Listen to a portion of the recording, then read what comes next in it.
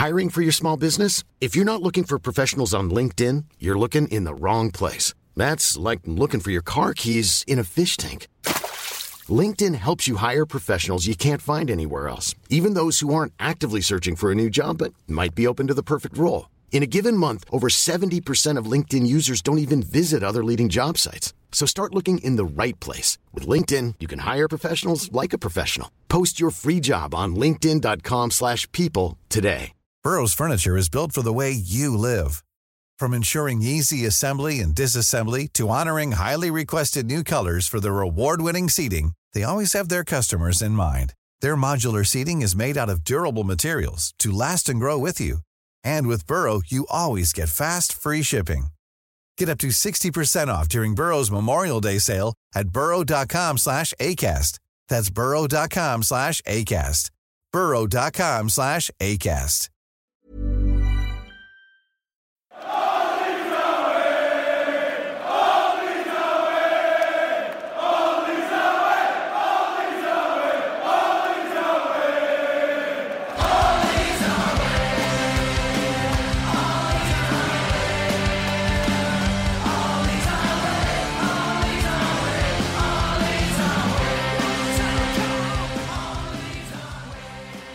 Hello and welcome to All Stats On. We are a podcast in which Leeds fans cast their combined eye over goings on at Elland Road, giving scrutiny to the underlying statistics and tactical footings at work at Leeds United.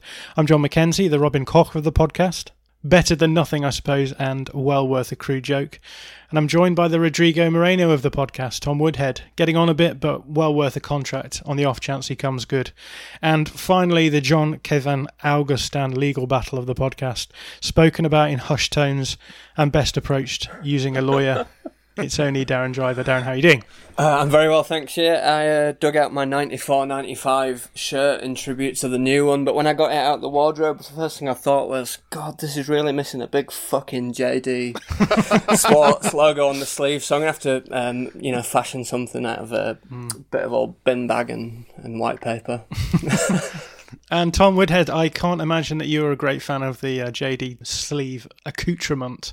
No, I mean it does really look like they've not thought about it, doesn't it? Like the colouring and everything. The amusing thing I found was that the club are saying, if anyone's unhappy about the fact they bought a shirt before it had this monstrosity on it, they can bring it into the club shop and get it slapped on. Like, anyone would choose that option? Is the opposite available to get the shirt without that monstrosity on it? Probably a small amount of acid will get rid of it. It looks a little bit like, the things you used to put in the back of your car, like a car window sticker. It does. It almost looks like JD Sports had a load of those lying around, and they were like, we could probably go on to use these, just to stick it on the sleeve of the shirt. And there is absolutely no design reason why it should be black. And even, I know nothing about design, but I know that. Well, it's the fact that we look like we're playing for JD United with sponsorship from Leeds United. Bothers me, but there we go. Yeah. How are you two feeling about the exhaustion that is the summer? How are you feeling, Darren, about all of this constant argumentation that we have to have about whether or not Rodrigo is too old, whether or not we've got enough centre-backs, whether or not Kiko Casilla is going to go, all of these various things going on. How are you feeling? Are you struggling? Yeah, a bit, yeah. I mean, I'm never a big fan of the transfer window and all that kind of stuff anyway. I just find it all a bit boring and tiresome. But I am pleased that Rodrigo will fit into the Pablo Hernandez song to replace Kiko Casilla. That's my main my main takeaway. I suppose you can think 29 or 30 million for a 29-year-old's a bit spendy, but, whatever. If he can stay injury free, I think he had a quite broken up season last year with injuries, didn't he? If he can stay injury free this coming year, then I don't see any reason why he can't, be a really good addition to the squad. In terms of other players coming in, just get it done. I'm a bit bored of it all now. How about you, Tom? I suspect you have a very pragmatic approach to all of this. Yeah, well, it definitely gets dull, doesn't it? I mean, it's been quite an interesting few days, because I don't think Rodrigo was really on most Leeds fans' radars 3 or 4 days ago, was he? It's all happened quite quickly, which does give the slight sort of a horror pangs of the JKA situation as well. That was all a bit kind of, we'd never get this player, so we'll never try, but we've heard he might be available. It's almost the exact same thing that they're saying about Rodrigo, so hopefully it goes the other way. So let's start off by talking about the 3 Rs, as I'm calling them. So Rodrigo, Robin Koch and Ryan Kent, who I think is probably going to be the third and potentially final, at least senior signing that we make this summer. So we've already talked about Rodrigo. I guess my take on it is, and Josh and I have been fairly pragmatic about this. We've said this is a 29-year-old who has had knee injuries in the past. He's been declining in terms of his underlying numbers in the last few years, but then he's been playing at Valencia, who have also been declining in terms of their numbers in the last few years. So it's hard to know what the overlap is going to be there. Obviously, a hugely exciting player to bring in as a Spanish international, a player who no doubt everyone's watched the YouTube comps. He's very exciting to watch. He will add something that we don't have. There's no doubt about that. I guess the issues that we have tried to highlight is simply that it's a high risk transfer strategy. You're spending a lot of money on a player who is not going to accrue value. If it goes well, it'll be fine because we'll stay in the Premier League. But if it doesn't go well, then we've lost a huge amount of money, and there won't be any way of palming him off, really, I don't think, on anyone else. The other thing to say is that this guy is on €120,000 euros a week at Valencia, which is a lot of money. I think I was looking through our wage structures. It's hard to know what the wage structures are, but I think the highest paid earner is, surprise, surprise, Jean Kevin, about 66k per week. So he's at Valencia, he's 120k per week. So he's pretty much double that. JK is about double? No, I think he's a third higher than our next sort of big earners. I think Jack Harrison is actually our third highest earner, which is certainly something to talk about. But that's the issue. We've got most of our earners are below 40,000. He's coming in 3 times higher than that. We don't know what the ins and outs of it are going to be, how it's going to be structured. I suspect, given that Valencia are going through a fire sale at the moment, and the reason they're going through a fire sale is because they need to get people off their wage bill. There's been a few people suggesting that potentially they could be subsidising the wage a little bit, but I suspect the deal that we're getting, because we're getting him cut price, we're getting him I don't know what it is, but around 30,000 euros or so 25 million. Well, this all sounds very familiar to those of us of a certain age, doesn't it? Yeah, no, of course. But that's half the price that was being touted around by clubs like Atletico Madrid, who wanted him. Barcelona wanted him as well. So I suspect the deal is, you can have him for half that price as long as you take him off our wage book. That's a lot of money. So yeah, it's a high risk approach. If he turns up and goes through pre-season and busts his knee or something, that's a lot of money down the drain. If it works out, it's absolutely fabulous and he'll be a great player. And, we've watched a lot of shite in the last 16 years, so we deserve a chance to watch something good. So there you go. That's the balanced view, I think. Tom, how are you feeling about Rodrigo in particular? Have you watched a few clips of him by now? Yeah, a few, but it's hard to, especially a player like him who seems to play in various different roles and between the lines and between the definitions a little bit to an extent. It's hard to get much of a feel for what kind of player he is from the kind of clips that you see on YouTube, because it's all the end or the beginning of something. It's not, you never see, what he does over a period of 5 or 10 minutes, which I think is the impression I get is that's when you'll really see sort of the measure of the kind of player he is. Yeah, really interesting to see how he's going to fit into our system, and really interesting to see what our system looks like in its evolved form in the Premier League.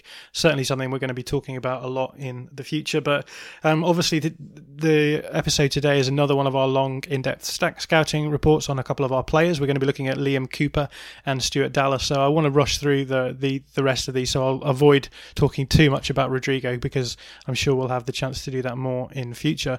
Darren Robin Koch, thoughts on him, centre back from SC Freiburg. How do you feel about that? Is it just simply a case of getting someone in who's competent and hoping that he'll be fine? Yeah, very much so. I think that's absolutely what it is. I mean, hopefully it'll be slightly better than just competent, but yeah, I'm quite happy with that. He looks decent from the bits that I've seen, albeit I've not seen huge amounts. And then Ryan Kent from Rangers, who's the final one of those 3 Rs. Again, looks like, we talked about this before, but it looks like they're bringing in a wide player with the ability to score goals and the ability to produce goals. So it seems as though in that sort of vein, we're looking to sort of bulk up the goal production of our wide areas, which I think, given what happened last season, is a completely valuable and valid way of building a squad. No real thoughts on Ryan Kent. Anyone want to say anything on him? Just that Bielsa seems to be obsessed with him. Keeps going back to him as like a dog that's buried a toy in the garden and wants to go dig it up again. And then beyond that, we've had the exciting news that we have signed Sam Greenwood from Arsenal, the England under-18s striker. Again, I've not really watched anything of him. No doubt we will talk about him more in the future. And then heading the other way is, heading out of Elland Road is Rafa Mojica, who has just signed a loan deal for the year at Real Oviedo. I think I've not written it down. I'm pretty sure it's Real Oviedo. Just one final thing of news. Tom, you've written down here the Lionel Messi situation. Obviously, there's some kind of legal dispute about whether or not he can cancel his own contract within the terms of that contract. And you had some thoughts about this maybe bearing on the Augustin situation. Yeah, well, as far as I can tell, the reasoning that he's using for the fact that he's still allowed to cancel his contract, as he was last season, he was allowed to cancel it apparently up until the end of May. And he's arguing that due to COVID and the exceptional circumstances, the season hasn't yet finished, and so he should be allowed to cancel it now, which is essentially the same argument that RB Leipzig are using to try and get us to cough up for Jean-Kevin. So, I can see this one moving through the courts a little bit faster than our trial. So, it's probably going to set a precedent before we even get to court, I imagine. Yeah, that should be interesting. And obviously, we've just talked about the high risk strategy that we've had with Rodrigo. Obviously, the better off we get from this JK situation, the less money we're going to spend there. So there are quite a few things hanging over the squad in general, which could go south very quickly. But yeah, I mean, obviously, regarding the Messi thing, it could just be a power play to try and get the president out, which is what lots of people are suggesting. So it might never even get to court, but if it does, it could have implications for us. But just to be clear, this isn't us saying that we're definitely signing Messi, is it? We're not saying that at all. Football Insider says that. Yeah, I can just imagine the pieces that come out. It says John McKenzie on All Stats Aren't We. He said this, and once he got something right, so it must be true. That'll go with me to my grave. The fact I once said something that turned out to be correct. Right, let's move on to the real talking points this week, which are the two players who we are going to focus on. Firstly, Liam Cooper and then Stuart Dallas. Interesting players, I think, and especially because, in terms of thinking of their career, neither of them really seemed that nailed on in terms of Leeds careers until the last couple of years when Marcelo Bielsa almost salvaged those careers. We'll start with Liam Cooper. I spent a bit of time today watching some clips of Liam Cooper from the dark ages, so before Christ, before Marcelo Bielsa arrived, the BC Liam Cooper, and it was fun, a fun thing to do, but just remarkable really that he's been at the club since 2014. I think I'm right in saying he's the longest serving member on the squad. Am I right in saying that? Yeah, I think so. I think it was Berardi before. So it depends whether you count Berardi as still being under contract. Good point, yeah. Yeah. I only count players with knees, so... That is so harsh, isn't it? I really apologise. It's pretty harsh, that. Yeah. I love Berardi, and I wish him all the best, and I will still have those fond memories of him getting sent off in the semi-final of the playoff. Anyway. That's not my favourite Berardi sending off. My favourite is the first one with the scythe kick around someone's midriff in a meaningless cup game, just for the record. Yeah. It's weird, wasn't it, that Sampdoria put out that video of clips of him kicking the shit out of people in there. It was like a snuff film, wasn't it?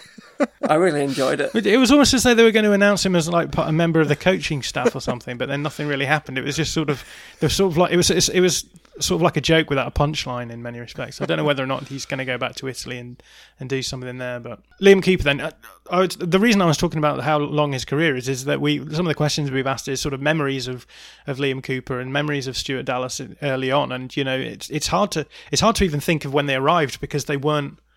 I don't think of either of them as being particularly solid first team players from the off. And so it's quite an interesting process going through and talking about them. But we'll just run through Liam Cooper's career.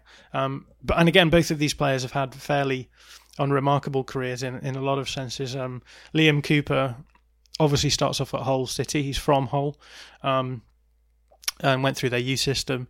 And interestingly, I know that Darren and I have got a few fun facts. Darren, do you want to give us your fun fact for Liam Cooper? So what's yours? Fun fact, despite being nicknamed League One Liam for almost his entire time at Leeds, Liam Cooper has actually only played 11 games in League One in his entire career. And a lot of those weren't actually even with Leeds, were they? No, they were with Chesterfield, and yeah, I think Chesterfield and maybe Huddersfield. I think it was 6 and 4. So I've got a couple of fun facts. So my fun facts are, one, that Liam Cooper, League One Liam, is actually one of our few players with Premier League experience. And my other fun fact is that in one of his two, in fact the first of his 2 Premier League starts, the first of those was a 6-1 defeat by Liverpool. So that's a scary one, isn't it? You know, with our first game back being against Liverpool. So basically what I'm saying is, you know, the first 2 of the first 3 Premier League appearances that he had were 6-1 defeats by Liverpool. So. But that wasn't even good Liverpool. Yeah. So are we doubling it? Is it 12-2 or something? Something. Yeah. Anyway, he starts off at Hull City, and obviously at the time Hull City are in the Premier League, and that's when he gets those 2 appearances.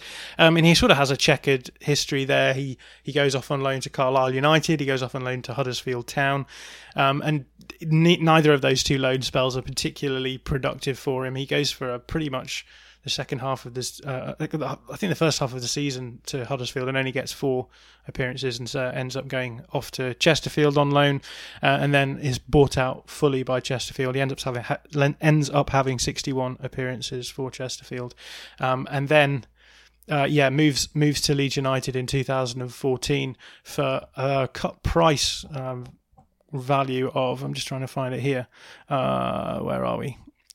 Between an undisclosed fee reported to be between 500,000 and 750,000, which is not too bad. And he makes his debut on the 16th of August, helping Leeds keep a clean sheet in a 1-0 victory against Middlesbrough after a late goal by Billy Sharp, which must have been one of the few goals he actually scored for us. I remember that game very well, actually. Yeah, Billy Sharp, one of those players who scored a lot more goals against us than he ever did for us. Which is like Billy Painter as well. It's one of the most enduring chants that I remember coming out of the ground. Everyone just singing, "Oh, Billy, Billy, Billy, Billy, Billy, Billy, Billy Sharp," all the way down Lowfields Road, the entire way out. I don't know why we loved him so much that one night and that one night only. Yeah, well, we're fickle creatures, aren't we?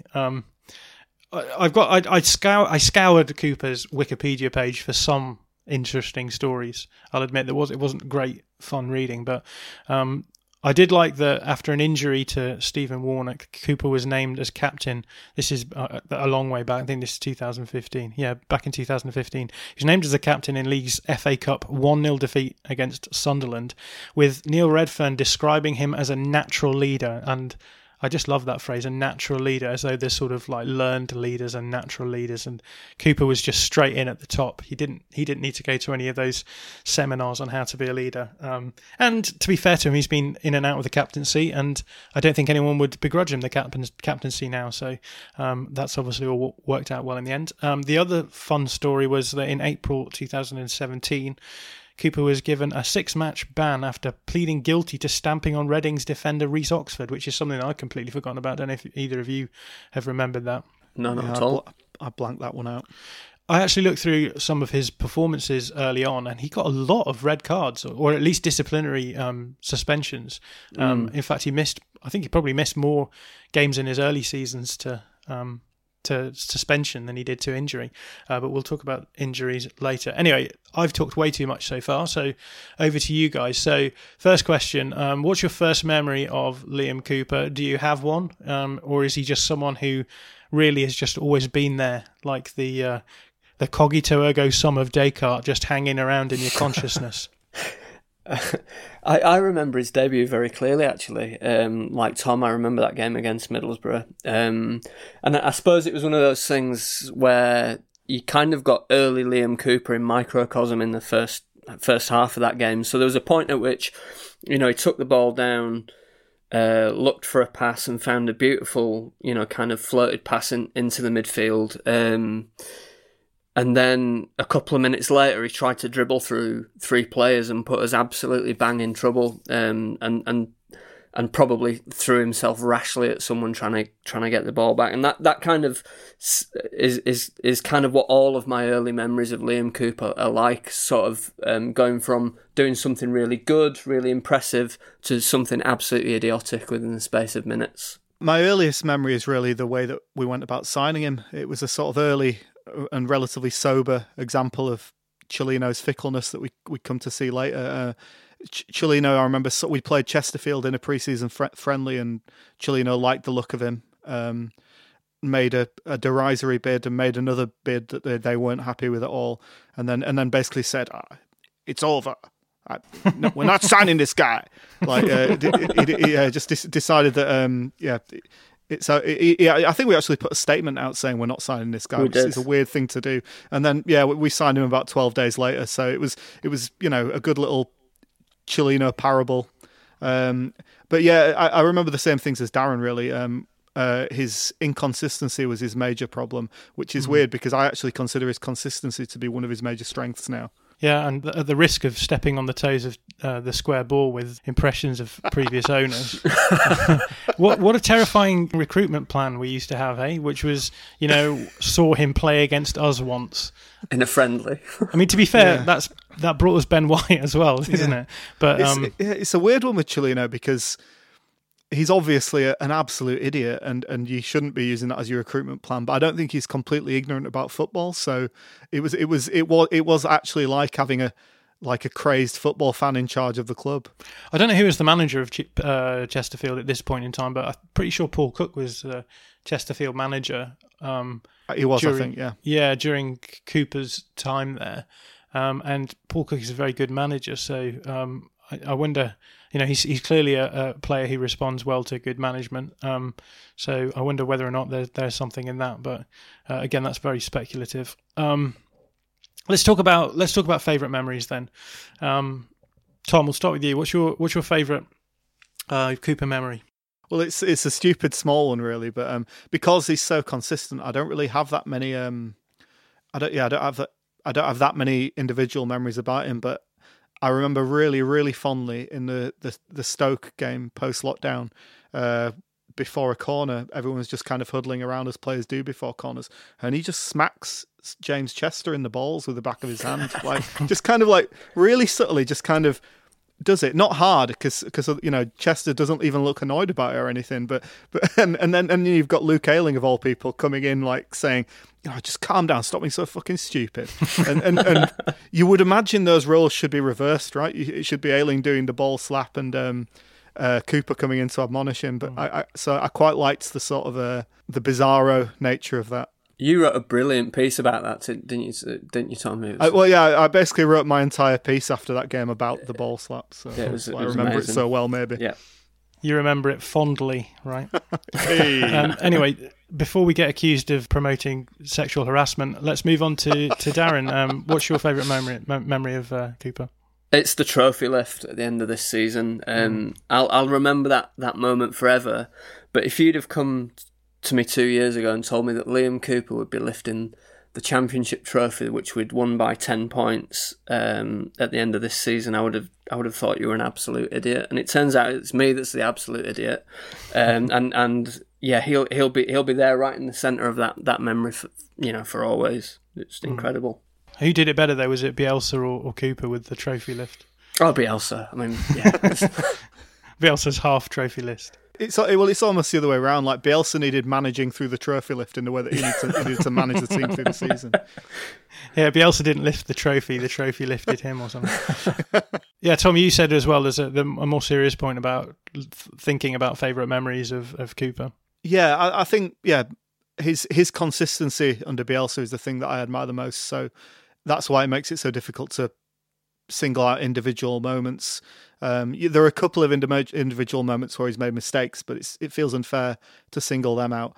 I've done a few media things just for the usual rounds of people being like, oh, Leeds are in the Premier League, we better talk to someone who actually has followed them in the Championship, because I've never watched that league before. So, and one of the questions you always get asked is, oh, which players do you look out for? And it's sort of a funny one, isn't it? Because like on the Leeds team, like who do you, we've got a few players who you can be like, they're fun to watch. Obviously, Pablo is fun to watch, but so much of it comes from the system, and I think again, especially with the defenders, and this is something that's so interesting about Cooper. I think is that he obviously had that moniker of being League One Liam, and the system that Bielsa brought in just completely transformed him as a player. And we'll talk about this more in the scouting section probably, but I find it just so fascinating that a system can have such an impact on a way a player performs that you find it hard to judge them. And I think with someone like Cooper, you only need to watch him playing in the Scotland setup to realise how much that system works so well for him. We'll talk about why the system works for him in the final section, but I do think that's a really fascinating aspect to Liam Cooper, the fact that he is such a system heavy guy. I agree with that, John, but I also think that who he's played alongside this year has really helped, or who he hasn't played alongside actually, in fact, because I think that under when he was playing alongside Janssen, I still think he had that capacity to make horrendous mistakes, and I think it was partly to do with the partnership rather than, and I think the partnership with White worked so much more effectively. It really lifted both of them up. I would say though, John, you were saying earlier about under Paul Cook, he might have had a manager who was, telling him a bit more what to do, the same as Bielsa, and the manager, I do remember him looking the most hapless under, and this could be wrong, would be Christiansen, who I enjoyed Christiansen's reign because he seemed like a nice bloke, and we were playing attacking football at least, and it could be aesthetically pleasing at times, but you never got the impression that he was really telling the players what to do beyond go out and try and play good football. And Cooper, he didn't seem to thrive under that kind of environment. I've just watched a few games actually of that Christensen spell. I watched the Bolton game very early. In fact, it was the first game of the season. It was the first one, yeah. And I don't know. I think a lot of people say, Christensen was trying to get us to play good football. And I wonder how many people would actually agree with that if they went back and watched what we were trying to do. Maybe it was sort of quite expansive football in terms of being quite compact in defence and then sort of trying to decompress very quickly down wide areas. But I got the impression that defensively we sort of sat very deep and invited people to come at us, which I think probably worked quite well for Cooper. I think Cooper's issue is when you play a high line and get it behind him, and I mean we'll talk about this in a little bit. He's a sort of player who, if you get the ball over his head and he has to respond to that, there's plenty of examples of that in I think potentially the Brentford game at the end of last season, and obviously the semi-final against Derby, those sorts of things. But it was just sort of a bit more chaotic, and it was there's clearly no team. This is under Christiansen. It's clearly sort of every man for themselves. Sit sort of deepish and fling yourselves at players who look like they're about to shoot. And I think in those sorts of situations, I generally think Cooper's quite good. I think Cooper's probably quite a good defender in terms of touch tight 1-to-1 stuff, which is why I think he works really well in the Bielsa system. It's when you start having to think about positioning and think about marking in advance and then have players running at you that I think he becomes a little bit more flaky. But we're at a risk of skipping out the final question in this section, which is the best game that he's had in a Leeds shirt. So I wondered, Darren, what you've got down as your best game for Cooper in a Leeds shirt. Yeah, I found this quite tricky for some similar reasons, really, in that he has been really consistent, particularly in this last season. But I think I would pick out either the Swansea away game at the end of this season or the Barnsley home game at the end of this season. I thought he was magnificent in both, but I'd probably give it to the Swansea one where we didn't really give any chances away, and it was a very attritional and tight game. But he was a big part of the reason why we didn't actually give very many chances away at all. Again, it was hard to pick, and both of those that Darren mentioned were really great games. The one I've gone for was the 1-1 draw with Brentford when we halted our bad run, and Cooper did score our goal in that game, which is not a very good reason for it to be his best game. But he also played a massive part in making sure the team didn't crumble. And did he actually play the pass that Kiko miscontrolled? I can't remember. It would make sense because it was it was from that right side, wasn't it? Yeah. Yeah. So and if that is the case, which I should have checked really, that's even more of a great performance to not let that get to him. Interestingly, you mentioned him scoring a goal, but he actually scores quite a few goals for us, and he's probably one of the more dangerous players we've got on our team, which is again saying a lot. But let's move on to talk about the scouting section of Liam Cooper, looking at a little bit more about the way he plays. So I'll just do a quick stats roundup. I've got some of his data in front of me. Very impressive season from him. I was going to say, like, at the end of this season, I'm struggling to even think of many mistakes that he made this season, like proper howlers. I think did he pass the ball? Did he pass the ball in the Cardiff game, which was then? He did. It was where he tried to pass it out. No, he tried to pass it out to Alioski's right foot, and somebody came in and nicked the ball off his toe. Both of them were mistakes. The first one was Phillips. The second one was Cooper, I think. I think he's given away a penalty or two as well, hasn't he? But if you compare to the season before, he's got even better, because there were obvious mistakes in the season before. Whereas this season, that's always been my criticism of him under Bielsa, has been that he's been a great player, fits in the system beautifully, but he always has a mistake in him, and it's getting to a point at the end of this season where he doesn't even have a mistake in him. Now, obviously, things are going to change in the Premier League, and I add that as a caveat before I'm made to eat my words. But this season in the Championship, he's been absolutely consistent, like you said. But let's just run through his stats. So, in terms of the defensive side of the game, he's made 1.7 tackles per game at a tackle success rate of 68%, which is well above the average for the top 5 leagues. His weakness, I suppose, defensively is being dribble past. So he gets dribble past 0.7 times a game, which is not a particularly good return of investment really from him. And he does commit. He's pretty good at not committing fouls as well. Although I think this is quite interesting because he does. He obviously does mark touch tight, and Leeds have this sort of man-oriented marking system which encourages players to track their men. And I've watched a little bit of the Swansea game recently just to get some clips for what Robin Koch can do well in why he could do well replacing Ben White, and both Cooper and White were just tracking their respective forwards into often into the opposition half. So Ben White was tracking Rhian Brewster and Cooper was tracking Andre Ayew really, really deep. That's because they were dropping deep, but that man marking system works so extensively that you'll see that happening.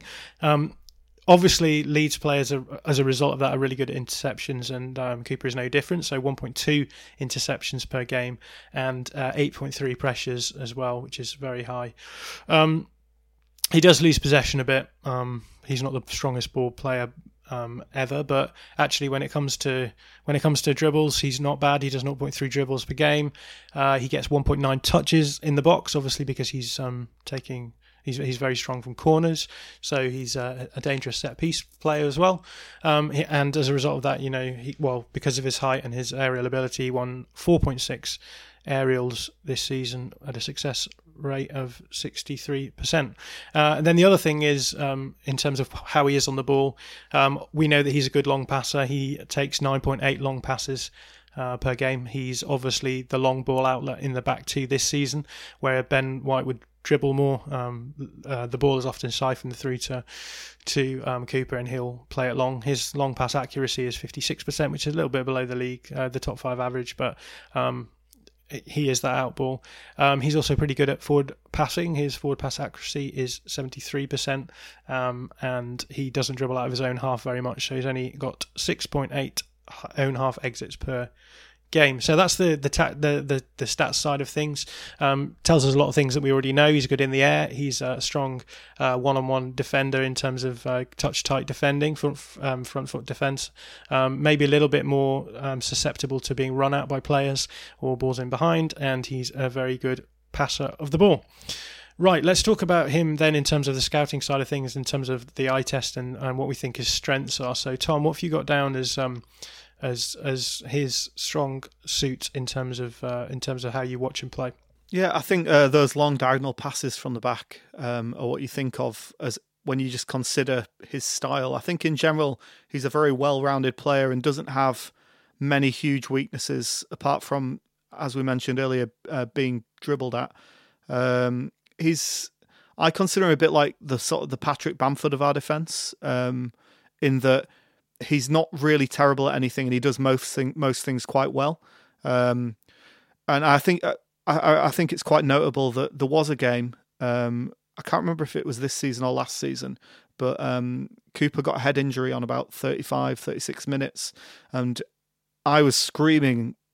I think it was an away game. I was screaming at the TV to, get him off. Like, we can't piss about with 10 men, but Bielsa opted to get it sorted and get stitches put in, which basically put us down to 10 men for like the rest of the half. It was like 10, 15 minutes down to 10 men. And I think that really speaks volumes as to how much Bielsa rates him. Yeah, Darren, what did you think of Cooper's playing strengths? Yeah, I agree with Tom. I mean, that long ball is the obvious one, isn't it? I mean, I guess that if you kind of looked at his percentages for the number of time he finds that pass, they probably aren't that amazing, but it is a good weapon and it is something that other teams always have to be aware of. I think aerially is much better than we gave him credit for when Pontus Jansson was around, because Pontus Jansson was so good in the air. But I think Cooper, he is really strong in the air for someone who's relatively short for a centre back. I think he's 6'1", 6'2". I think the other things that I'd talk about really would be more in terms of him as a person, because I think he's got a lot of strengths and qualities as a person. One of which is that, given all the criticism that he's had during his time at Leeds and that the mistakes that he's made, I really have to fully admire his resilience and his determination and the work that he's put into improving. So he's definitely matured a lot in the last 3 seasons. He seems to become less rash and less likely to get a daft booking or a sending off with each passing year. He seems to make better decisions about when to engage in a challenge and when to hold the attacker up or push them wide, perhaps given, some of his weaknesses around being dribbled around. And I think because of the system, he definitely defends more proactively than he used to, and we don't need him to be doing quite so much last-ditch defending. So I think he looks kind of classier in the way that he goes about his work. So, yeah, I think he's definitely the most improved player for me in the Bielsa reign, without a shadow of a doubt. Yeah, well, it's interesting that Darren mentions about his personality and his determination, because I was having a conversation with a mate of mine a while back about Cooper as the captain and the fact that the players chose him and stuff. And it makes perfect sense, because if you were locked outside of your flat, or your house at 3 a.m. and the locksmiths don't open till 7, and you had all you had was a list of the phone numbers of every Leeds United player, who would you call? You'd call Liam Cooper, wouldn't you? He'd be the one who'd come through for you in a crisis. He'd be the one who, no questions asked, he'd say, "Yep, you can have the bed. I'll sleep on the sofa." And that's. I genuinely think he's that kind of person, that people will want to play for him and want him to be captain because he's got your back. No, I think you're absolutely right about that, Tom, but I'd call Pablo because he'd get the door open. I'd call Alioski because it would be a good laugh, if nothing else. he'd be in through the bathroom window before he could say anything.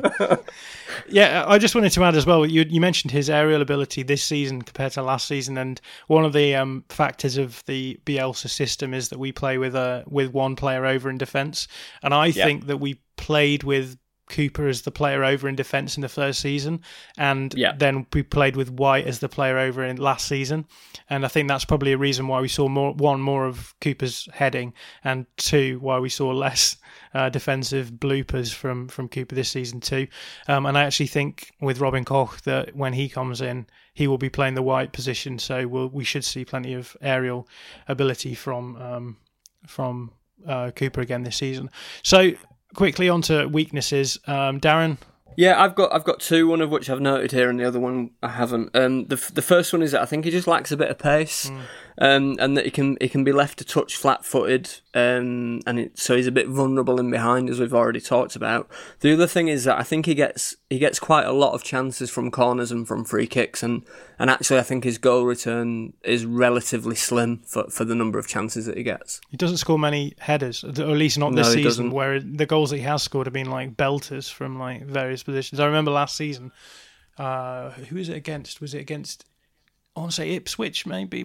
Ipswich were in our team. Yeah, I think he clonked one in from like miles out against Ipswich. But it's that sort of thing, isn't it, where you want him to be scoring those headers, but he's actually probably better off the floor as well. But and Tom, I don't think you really wanted to add much more to the weaknesses side of things. I think Darren's addressed it quite well there. There's never been a faster or easier way to start your weight loss journey than with PlushCare. PlushCare accepts most insurance plans and gives you online access to board-certified physicians who can prescribe FDA-approved weight loss medications like Wegovy and Zepbound for those who qualify. Take charge of your health and speak with a board-certified physician about a weight loss plan that's right for you. Get started today at plushcare.com/weight-loss. That's plushcare.com/weight-loss. plushcare.com/weight-loss. Hiring for your small business? If you're not looking for professionals on LinkedIn, you're looking in the wrong place. That's like looking for your car keys in a fish tank.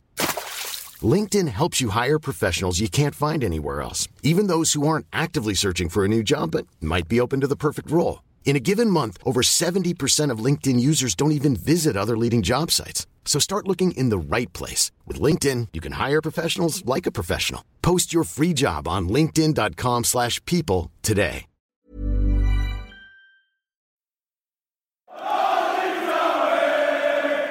Right, so let's move on to Stuart Dallas, who is another player with a fairly unremarkable career until he arrived at Leeds United. He obviously was playing in Northern Ireland for a while before he arrived on the mainland of the United Kingdom. Have to get that right, or Graham Smith will be on our back. I'm assuming that Crusaders are actually a Northern Irish team. They may well be a Republic of Ireland team. I think they are Northern Irish. Okay, cool. Just cover my back there. But obviously, he plays quite well for them. He plays quite well for them in Europe as well. So they have a European run where he sort of comes onto the radar of Brentford. Obviously, Brentford have their fingers in many pies when it comes to transfer pots. So he ends up going to Brentford. Interestingly, Brentford at the time were managed by Uwe Rösler, who managed us. So I don't know whether or not he was behind us bringing him in. Yeah, I think he was. Yeah. Yeah. Okay. So that makes a lot of sense. At Brentford, he had a fairly productive time. He did make 63 appearances. He had a stint at Northampton Town on loan. And then he arrived at Leeds United in 2015 for a fee reported to be in the region of 1.3 million, which sounds like peanuts now, doesn't it? The other thing that I thought was interesting about him, and this is something that I've always not remembered, but it's something that I've always found interesting, was that he was named the Player of the Year in 2015-16, and I remember being amazed that he won it that season. Yeah. And I've always sort of wondered how that came about.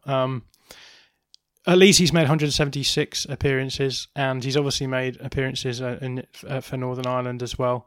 And he's in the Northern Ireland squad. Something we didn't actually mention in the news section, that we've got so many players called up for international duty, but international football is a travesty anyway, so we can move on quickly from there. I agree. Yeah.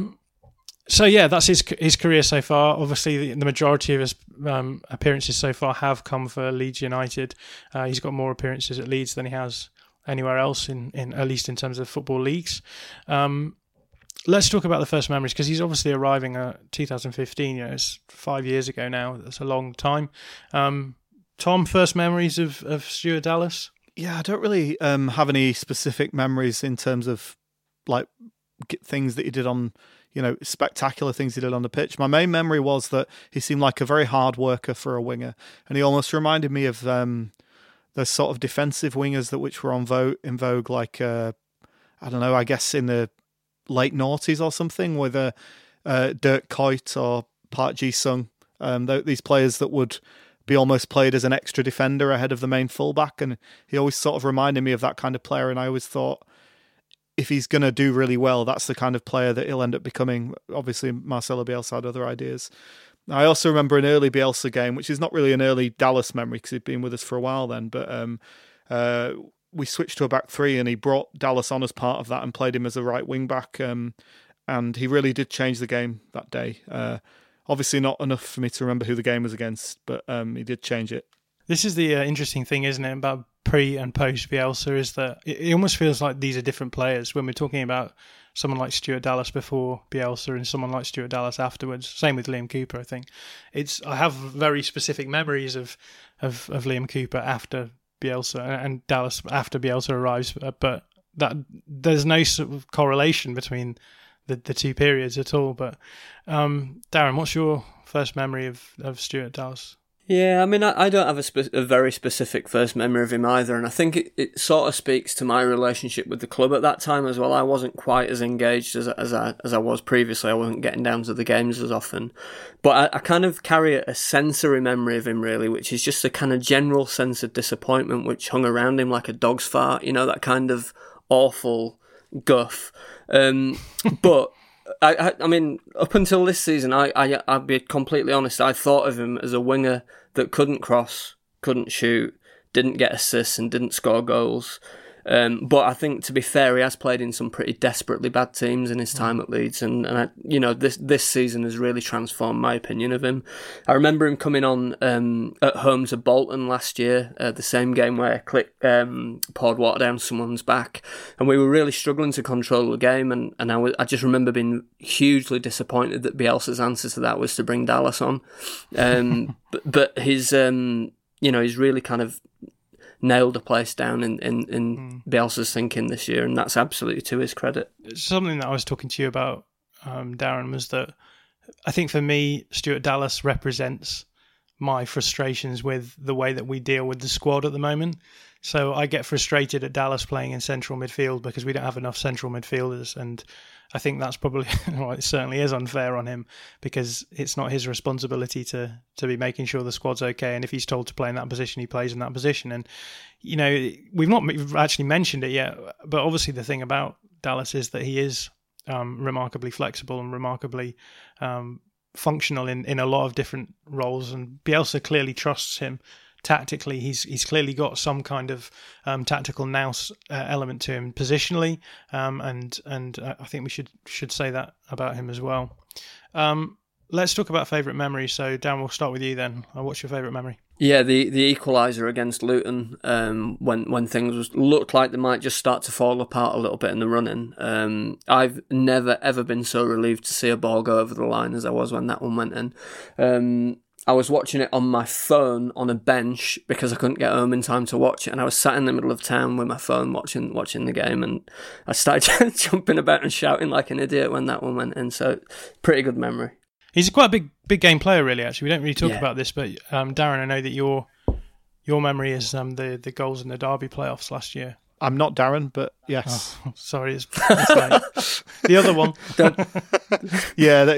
They just really seem like Dallas was the only, Dallas was definitely a player who didn't come out of that game with any sense of disgrace about him. He was our best performer in that game, and it really seemed like he was trying to drag us over the finishing line, obviously unsuccessfully. But I have especially the first goal, it seemed like we're really on our way to the playoff final here, and those memories still remain, even though they ultimately turned out to be bollocks.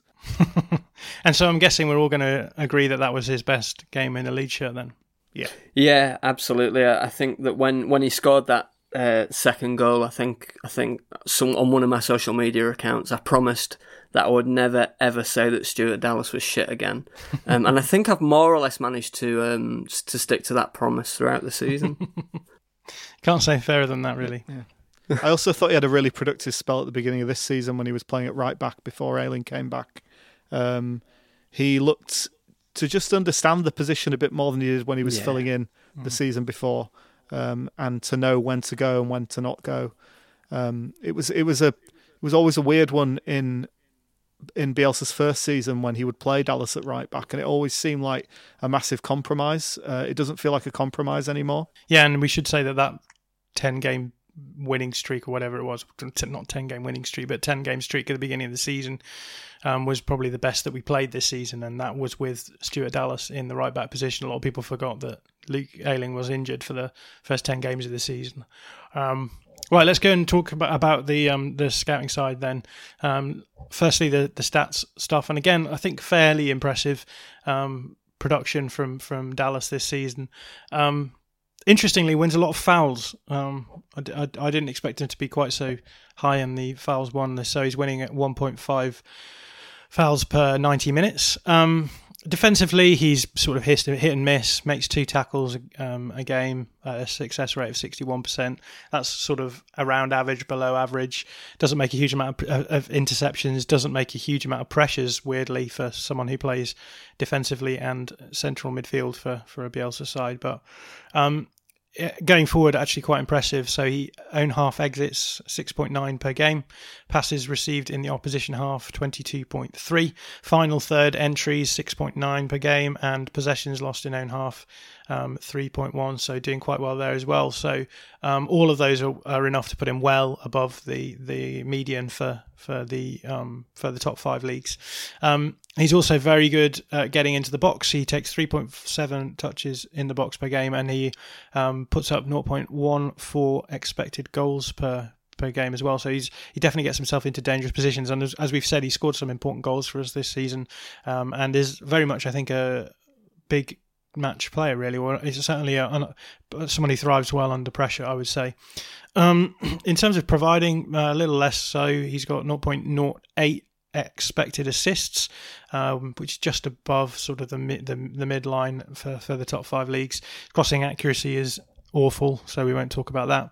He doesn't win many aerials, and he doesn't dribble very much. But what I would say is that looking at his stats this season, I suppose I don't really think of him as being a particularly attacking player, but it's very clear that he is creating chances, creating dangerous chances. He's offering himself up for the ball for his teammates in the final third and in the opposition half as well. So a real sign that he is quite a productive player, even if he doesn't necessarily look that efficient. I think as well, that high amount of touches in the box and XG is partly a function of him being a right-footed fullback playing at left back, which you don't often hear about the advantages of that in the same way you do with wingers. You hear a lot about the disadvantages of playing with your wrong foot as a fullback, but it is possible to have advantages as well. And I think an increased goal threat is probably one of those.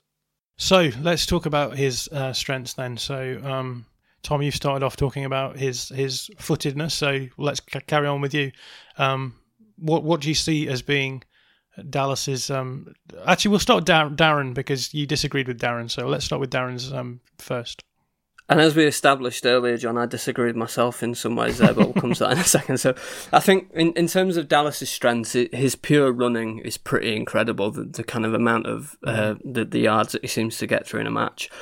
His positional versatility and willingness to put the team first has been pretty incredible this year, whether he's been playing in midfield, which we'll probably all have a problem with, or he's playing at right back where he looks relatively comfortable, or whether he's playing at our retirement home for underwhelming wingers, which is our left back position. He's there, and he'll give absolutely everything he's got to any position, and it's meant that he's got a lot more starts than I thought he would under Bielsa.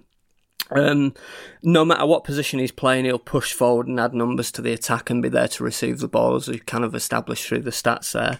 And then the kind of controversial thing is that I actually think he always looks pretty neat and tidy in possession, and I think to qualify that, what I mean is I think he's got a decent first touch, and I don't think it's any more than that, really. So I'll let Tom argue with me now. Yeah, well, I was going to say, I saw that in the running sheet, and neat and tidy is never a phrase I'd really associate with Dallas, because he always only looks half in control of it. Even his good passes only seem like half directed by him and half directed by some kind of, I don't know, Northern Irish spirit. I think his most impressive thing, as Darren touched upon, is his tactical flexibility and the fact that he's willing to move anywhere, and he'll often move roles or change positions several times, like within a space of 10 minutes, as Bielsa tries to find the right combinations. He never moans about it. He just gets on with it. And a lot of the time when people talk about his versatility, I think they're sort of looking at it at a base level. He's played a load of games at left back. He's played a load of games at right back. He's played a load of games in central midfield, which in and of itself is impressive. But the really impressive thing is that he can do all three of those in one game without missing a beat. I think maybe to mediate between the neat and tidy argument, I think the way that I described it when we were talking about it before is that he plays within himself to a certain extent. I think he knows what he has to do, and he does it. He doesn't have delusions of grandeur, apart from I would say when it comes to his shooting. We'll probably talk about that in his weaknesses. But he's a player who I think doesn't suffer himself. He knows what he can do, knows what he has to do, and he largely does that. In midfield, I'm willing to be a little bit more critical, but again, as I said, the reason he's playing in midfield is because a lot of the time we have that weakness. But we've seen he's one of the most interesting tactical players that we've seen this season for sure, and we've even seen. I'm tempted to write a piece on this actually, but I was watching the RB Leipzig game against Atletico Madrid when they beat them in the knockouts of the Champions League, and RB Leipzig in that game, Nagelsmann played a 3-3-1-3 with Konrad Laimer, who's a right back, playing in central midfield as well. And we've seen something very similar happen with Dallas this season, which is that he plays in a sort of central midfield position and then will move out into other positions in various phases of the game. And I think that Bielsa clearly loves him because he is able to do that. He is able to say to him, right, you're going to play as a sort of inverted right wing back, and then in the defensive phase you're going to be tracking this man, and this man will sometimes move into the left back area, and so you'll follow him there. We saw that happen quite a lot against Stoke, where he was following Sam Klukas into the left back area, and everyone was like, what on earth is Dallas doing? But there is reason behind the madness, and I don't think there's many other players in the squad who would be able to do that sort of tactically flexible role. Yeah, I think it's really interesting as well that Bielsa apparently picked these two players, Dallas and Cooper, out before he joined, and said that he would develop them into two of the best players in the league. I think that was in the Angus Kinnear interview with the Square Ball. So I think you're absolutely right. That kind of willingness to and tactical awareness is absolutely a key thing, isn't it, with him? Let's move on to his weaknesses then. We've already mentioned the shooting side of things, and I know, Tom, that you have some thoughts about. You were at least thinking about his shooting when we talked earlier. You've not written it on the running order, but I think it's worth having a chat about. What's your thinking on him in terms of the shooting? It's not a controversial opinion to say that Dallas shoots too often from outside the box, and he often feels like the kind of logical conclusion of what people in the stands want. Like when they're just saying, just have a fucking shot. and it's almost like he's got a sort of direct line to those people. Sometimes he'll just shoot whenever. But I my little pet theory that I've been trying to prove with stats this afternoon to no avail, because I couldn't get the right sort of data to hand, was that he's our best finisher of very, very good chances. And for example, the Stoke chance earlier in this season with that beautiful pass by Pablo, the another beautiful pass when Pablo nutmegged a player in the which game was Stoke it? as well, I think. Yeah, it was Stoke again. Yeah, so maybe he's just good at scoring against Stoke. But I whenever we get one of those, he gets one of those chances that's about 8 or 9 yards out, and you feel like he should score it. He usually does seem to score it. This again is completely anecdotal. It might not be true. I think we looked at his shot map before, and I think it's quite clear that he scored, I think, three of his 5 goals were from good chances, and he had maybe another couple of good chances that he missed. So he's like 60% on his good chances is pretty decent, and then he scored another couple from distance. And we talked about it before. The one of them was the goal against Preston North End, where it was a big deflection. That was one of the long distance goals, and so I think he is a player who takes long shots, but again, we were talking earlier, and I was saying that it's good to have a player, I think, who does take long shots, because it just destabilizes the opposition defense a little bit more when they have to be aware of the fact that a player can be taking shots from distance. You can't simply assume that they're going to try and break it through your line, so someone has to close them down, and it just gives a little bit more of an edge, I think, and a little bit more of a it just makes things a little bit different. There's more things for the defenders to consider than they would have to if they just knew that he was going to do the same thing every time. Darren, what about you on his weaknesses? I know you're going to you've got a long list. I've got it in front of me. I've only got two. It's two things really, but yeah, you can break it down as much as you want. But the first thing is it's his crossing, which is absolutely woeful. And when I kind of think about Dallas crossing in my mind's eye, the crosses always seem to be going at about shin height and to get cut out by the first or second defender that the ball probably comes shots to. As well. They could well be shots. We don't know. Well, absolutely true, but the good thing is that the Peacock get a good supply of footballs for their pub team because it clears the South Stand with those quite often. I think defensively he's a little bit suspect positionally, which seems to be more noticeable in midfield. He kind of gets moved around a bit more in midfield, but I think teams can definitely expose him at fullback too, and I think the more defending we have to do, the worse Dallas looks, and the kind of the first game that springs to mind when I think about that is the kind of defensive actions that we had to do against Barnsley when Dallas looked pretty awful in that home game there.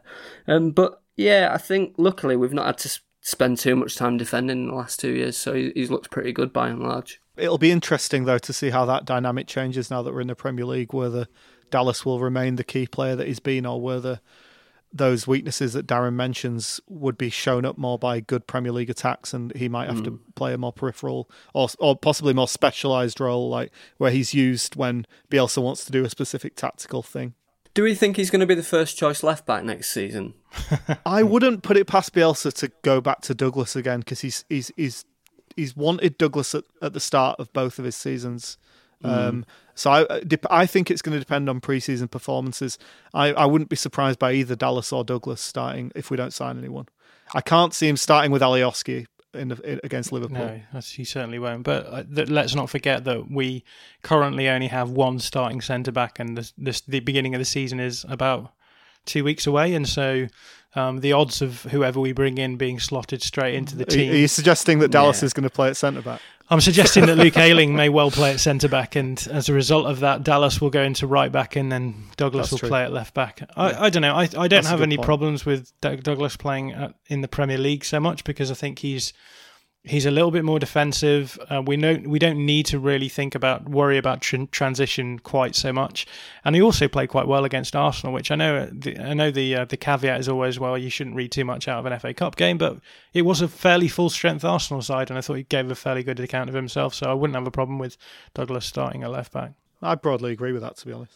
I just worry about his pace up against Salah, Mane and co. That's the only thing. I just worry about him getting exposed in that way. But do you not worry about any one of our left backs in that situation? Yeah, I worry about our entire team getting exposed. Playing Jack Harrison at left back. We should play Leif Davis there. He's quick enough. Don't get it started. We'll have all the people in our mentions. Very good. That brings us to the end of the podcast. It's been great fun chatting to you guys about Liam Cooper and Stuart Dallas.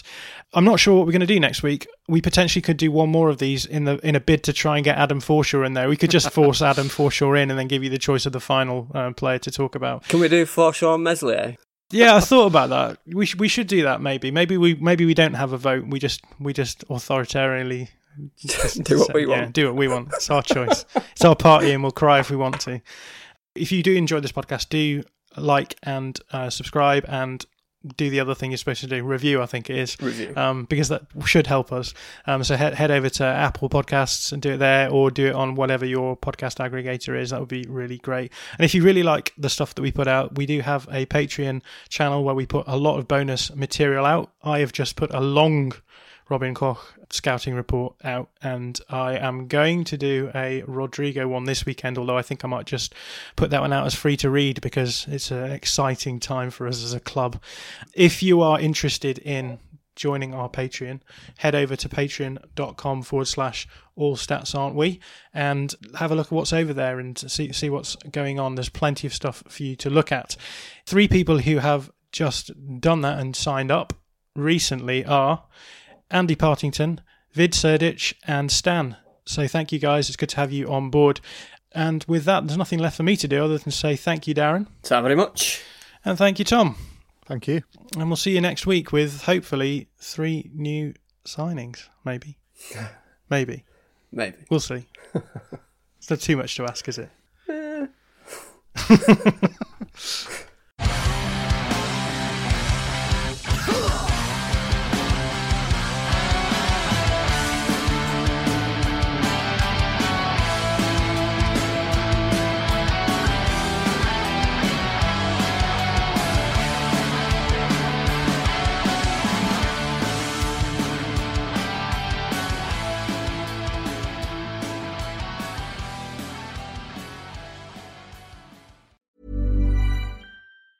Mom deserves the best, and there's no better place to shop for Mother's Day than Whole Foods Market. They're your destination for unbeatable savings, from premium gifts to show-stopping flowers and irresistible desserts. Start by saving 33% with Prime on all body care and candles. Then get a 15-stem bunch of tulips for just $9.99 each with Prime. Round out Mom's menu with festive rosé, irresistible berry chantilly cake, and more special treats. Come celebrate Mother's Day at Whole Foods Market.